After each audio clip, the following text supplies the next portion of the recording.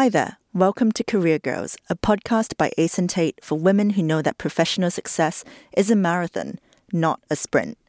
I'm your host, Sing Sing, and I'm an author and journalist.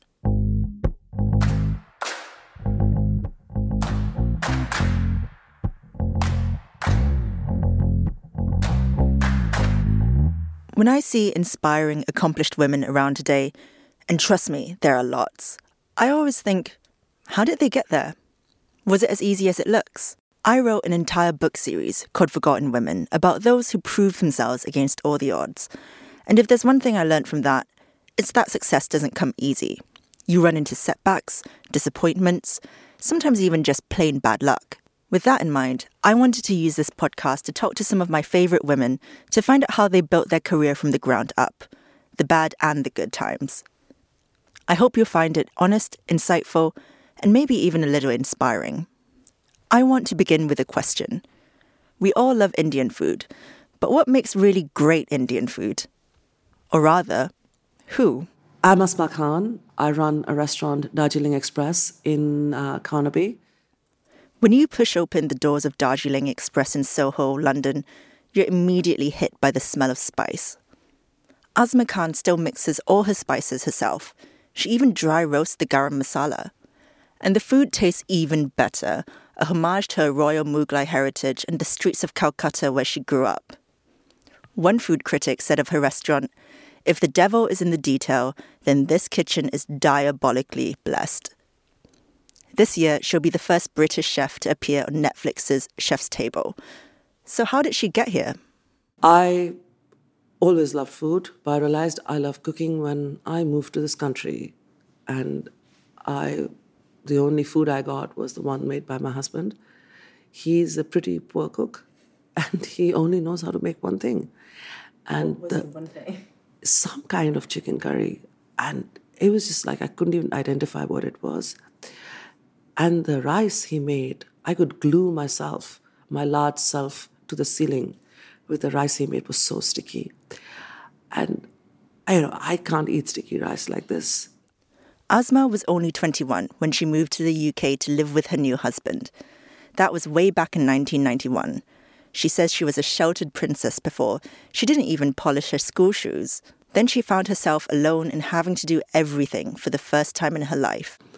I missed everything. I left home and I struggled very badly. I didn't know my husband that well.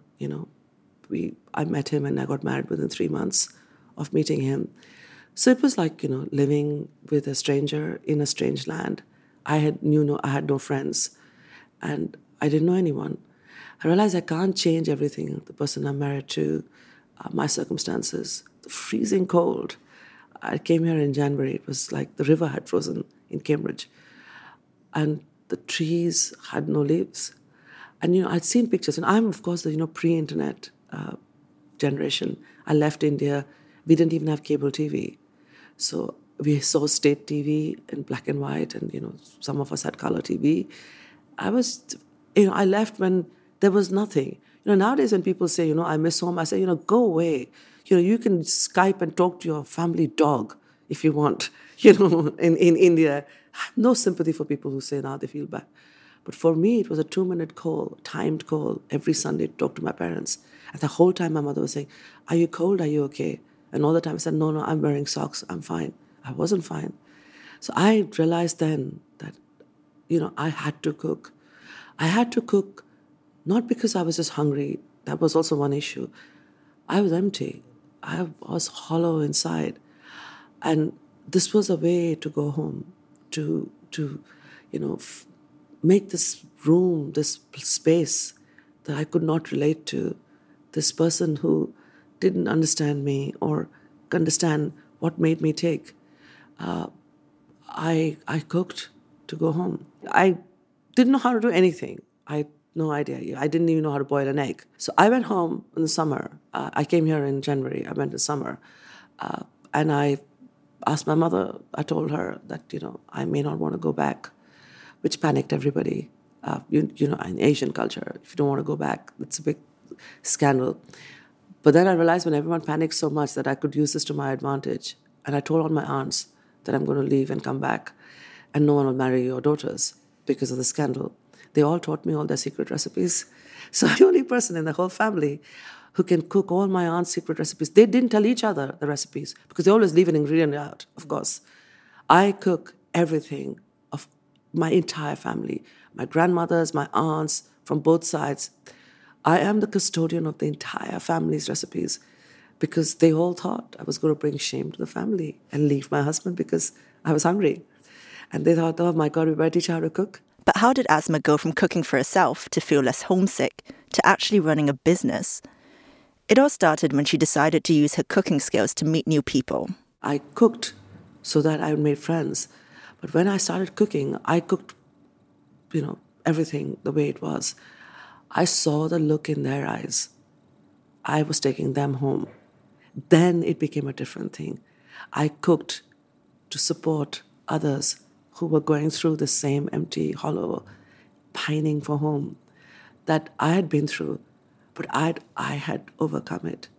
I'd gone over that terrible, horrible phase in my life.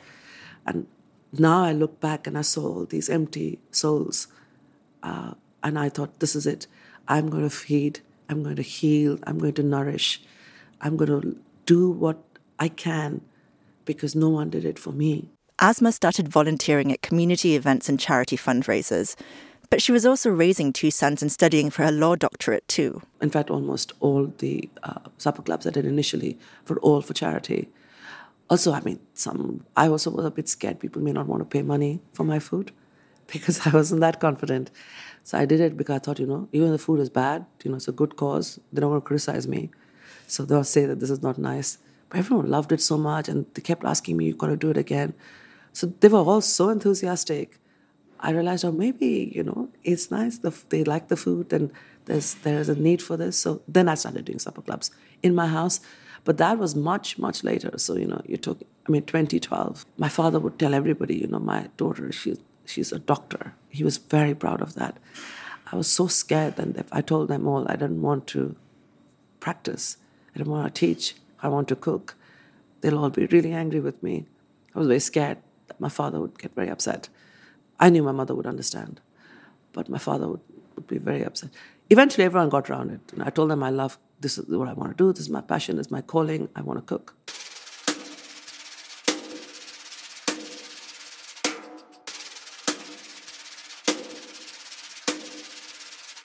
Eventually, supper clubs at her home got too unmanageable, so she started a pop-up at a London pub called the Sun in 13 Cantons. That was a huge challenge.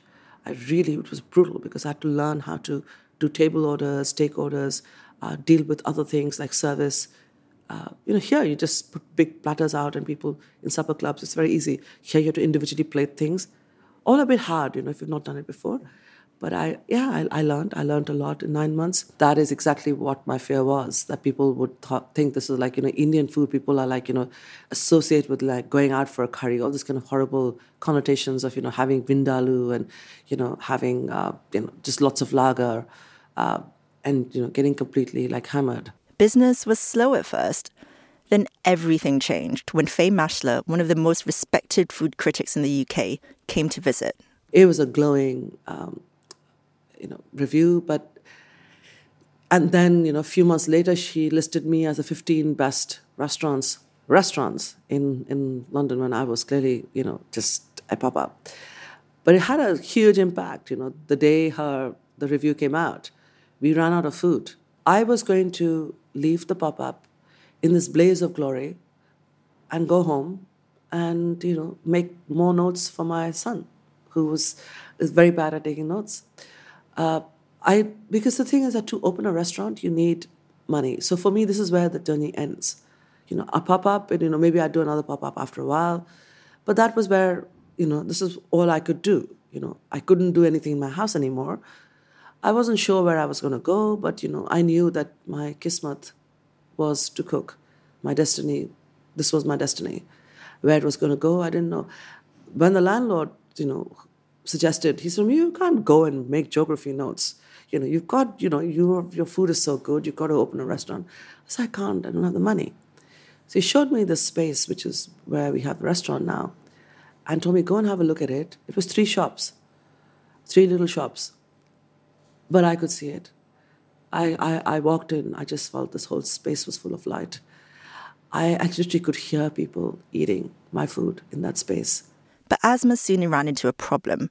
She needed an investor with a lot of money for the deposit. She found one, but something didn't feel right, especially when his father got involved. I always saw an investor as if getting married again. Having some man who's going to tell me what to do, who's going to criticize and give you helpful suggestions which is not thought through. I fought too long my journey from being, a girl in a conservative Muslim family to be told and to be controlled. I'm not willing. It's for me as painful as trying to catch a bird that once fled a cage and trying to put it back. I wasn't going to go back in a cage, and definitely not because some man gave me money. He could keep his money. I don't want my restaurant. I'll walk. And his dad said, I'd like to have equal ownership of, let's do this as a joint partnership. So you give me 50% shares of Darjeeling Express because I just think that you are going to be very successful. That was not the agreement at all.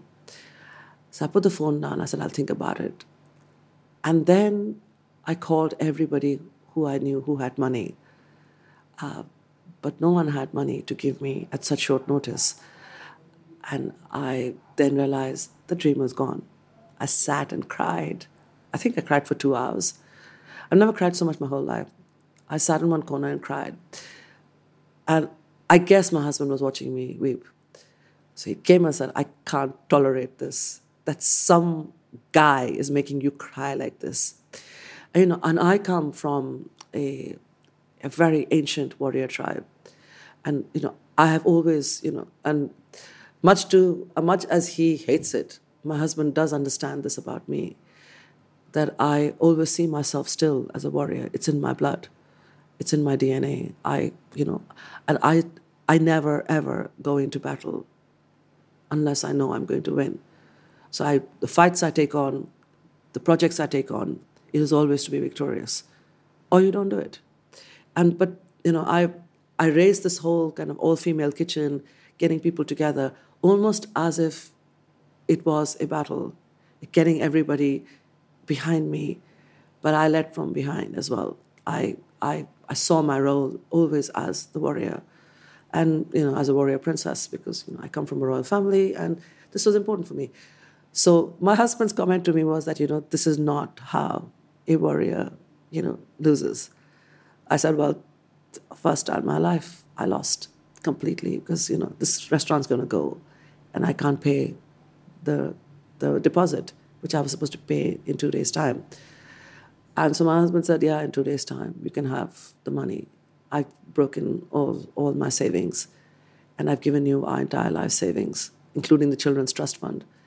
For a man who doesn't love food, and who always told me I'd never make it, and who had serious concerns about my ability to manage, and felt I was wasting my life because, I did really well in law school, I did a good PhD.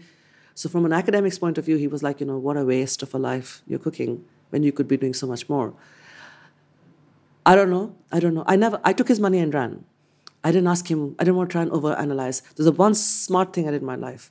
Sometimes when, someone has always been critical of you, and then they kind of do something like this, which tells you that they think you are actually quite good. I decided not to gloat over it, to preen and ask him why. And I thought, this is like, until the money comes into my account, I'm going to keep my mouth shut.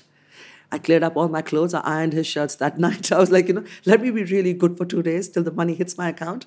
And then I just take his money and run. And I did that.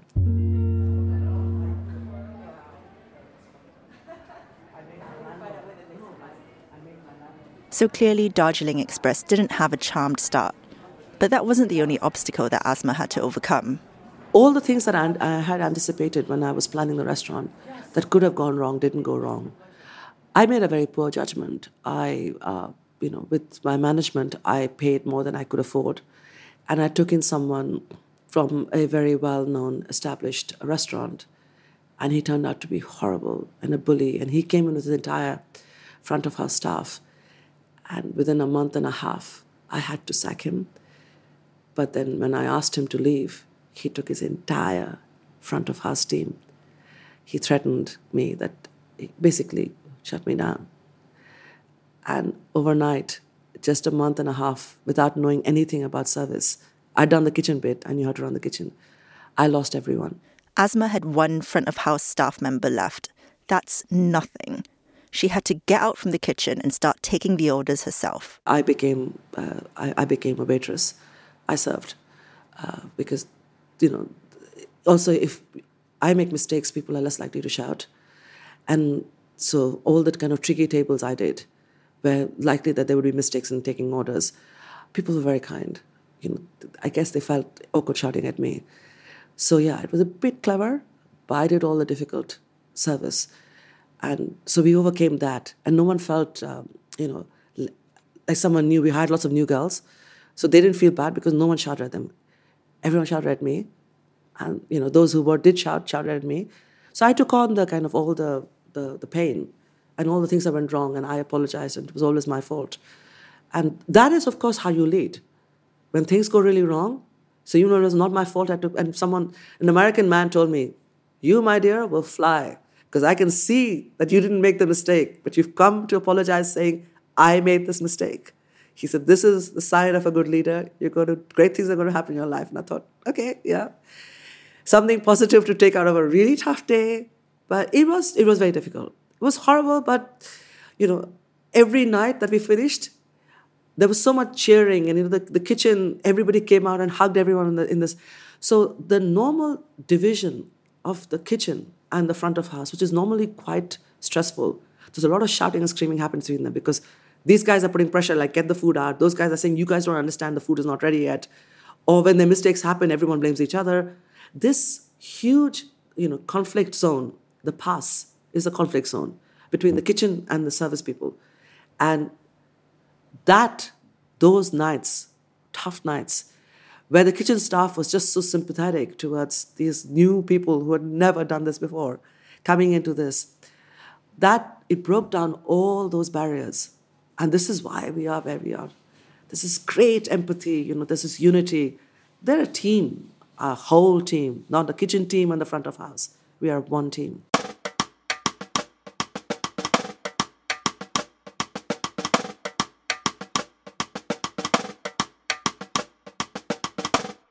Now that Darjeeling Kitchen is flying high, Asma isn't done. She's always finding ways to give back to women like herself at the start of their career. I give this space on Sundays for free to women who are home cooks. But I find women who have stories. Women who have stories that they're not cooking because they think this is a kind of cool thing. This is not a new business. But they're cooking with the same passion that I can relate to. And I give them that space. They keep all the profits. For my guest Asma, cooking and eating food together is powerful.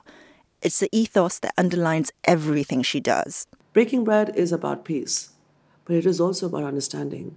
If you and I ate a meal together, and I cooked something for you, which is something very traditionally Muslim, you won't understand everything that I am. But by eating this food and having this conversation with me, what this food means, you understand a bit about me? So next time you see a Muslim, you'll wonder, do they eat the same dish? Whatever. It is about bringing down barriers. I'm a great believer in the tribe of women. One of the most unique things about Darjeeling Express is its kitchen, run entirely by women, many of whom have never cooked professionally in their lives before working at the restaurant. The all-women kitchen was not deliberate. I mean, I could say that now, I'd be lying, because it just made sense. These women came, they were nannies and nurses and cleaners, and they heard about the supper club from friends, and, they turned up to eat as well. Because, Sunday was always, they all worked as nannies, mainly in French families. Sunday was their day off. But they're live-in nannies, so they have nowhere to go. So they came to my house. They ate samosas, they washed the pots and pans, and then they took all the leftover home. And they met other nannies who they would not have met. So it was great. It became a social space, the supper clubs. And the women who started cooking with me in 2012 are all in the kitchen in Darjeeling Express. Asma's come a long way from the homesick, heartbroken young woman pining for food. She's turned her back on a lot of things, including a promising academic career. And she took a lot of risks, not least opening a restaurant at the age of 47. What would she tell her younger self? Not to be so afraid. I think that, a fear is are chains that you tie around yourself.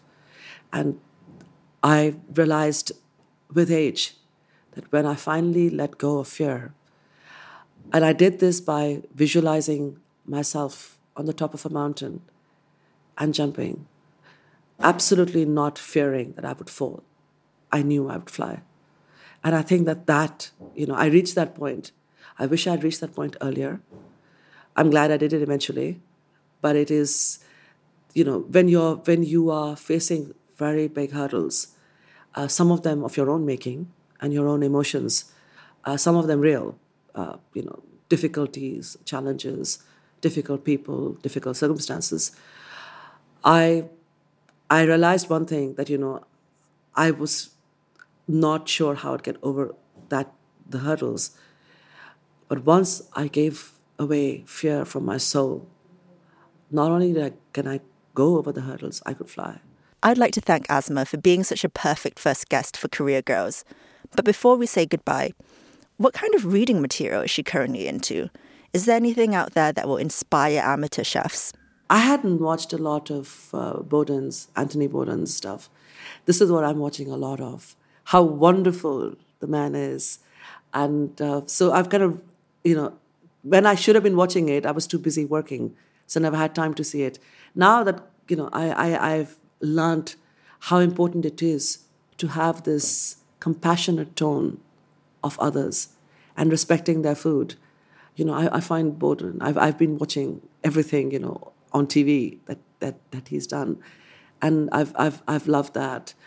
And I have been reading a lot of poetry. Just random stuff. I used to write a lot of poetry when I was younger. And so I've found myself writing again. So that's what I've been doing. I've been writing a lot of poetry. What do you write poetry about? I write poetry about conflict. I write about pain and conflict and how you deal with things that hurt you. Not sure why, but that's what I write about, how you overcome grief and how you overcome pain, and how, so a lot of this is to do with this idea that, I always am amazed at birds that sing in the dark because they know dawn is coming.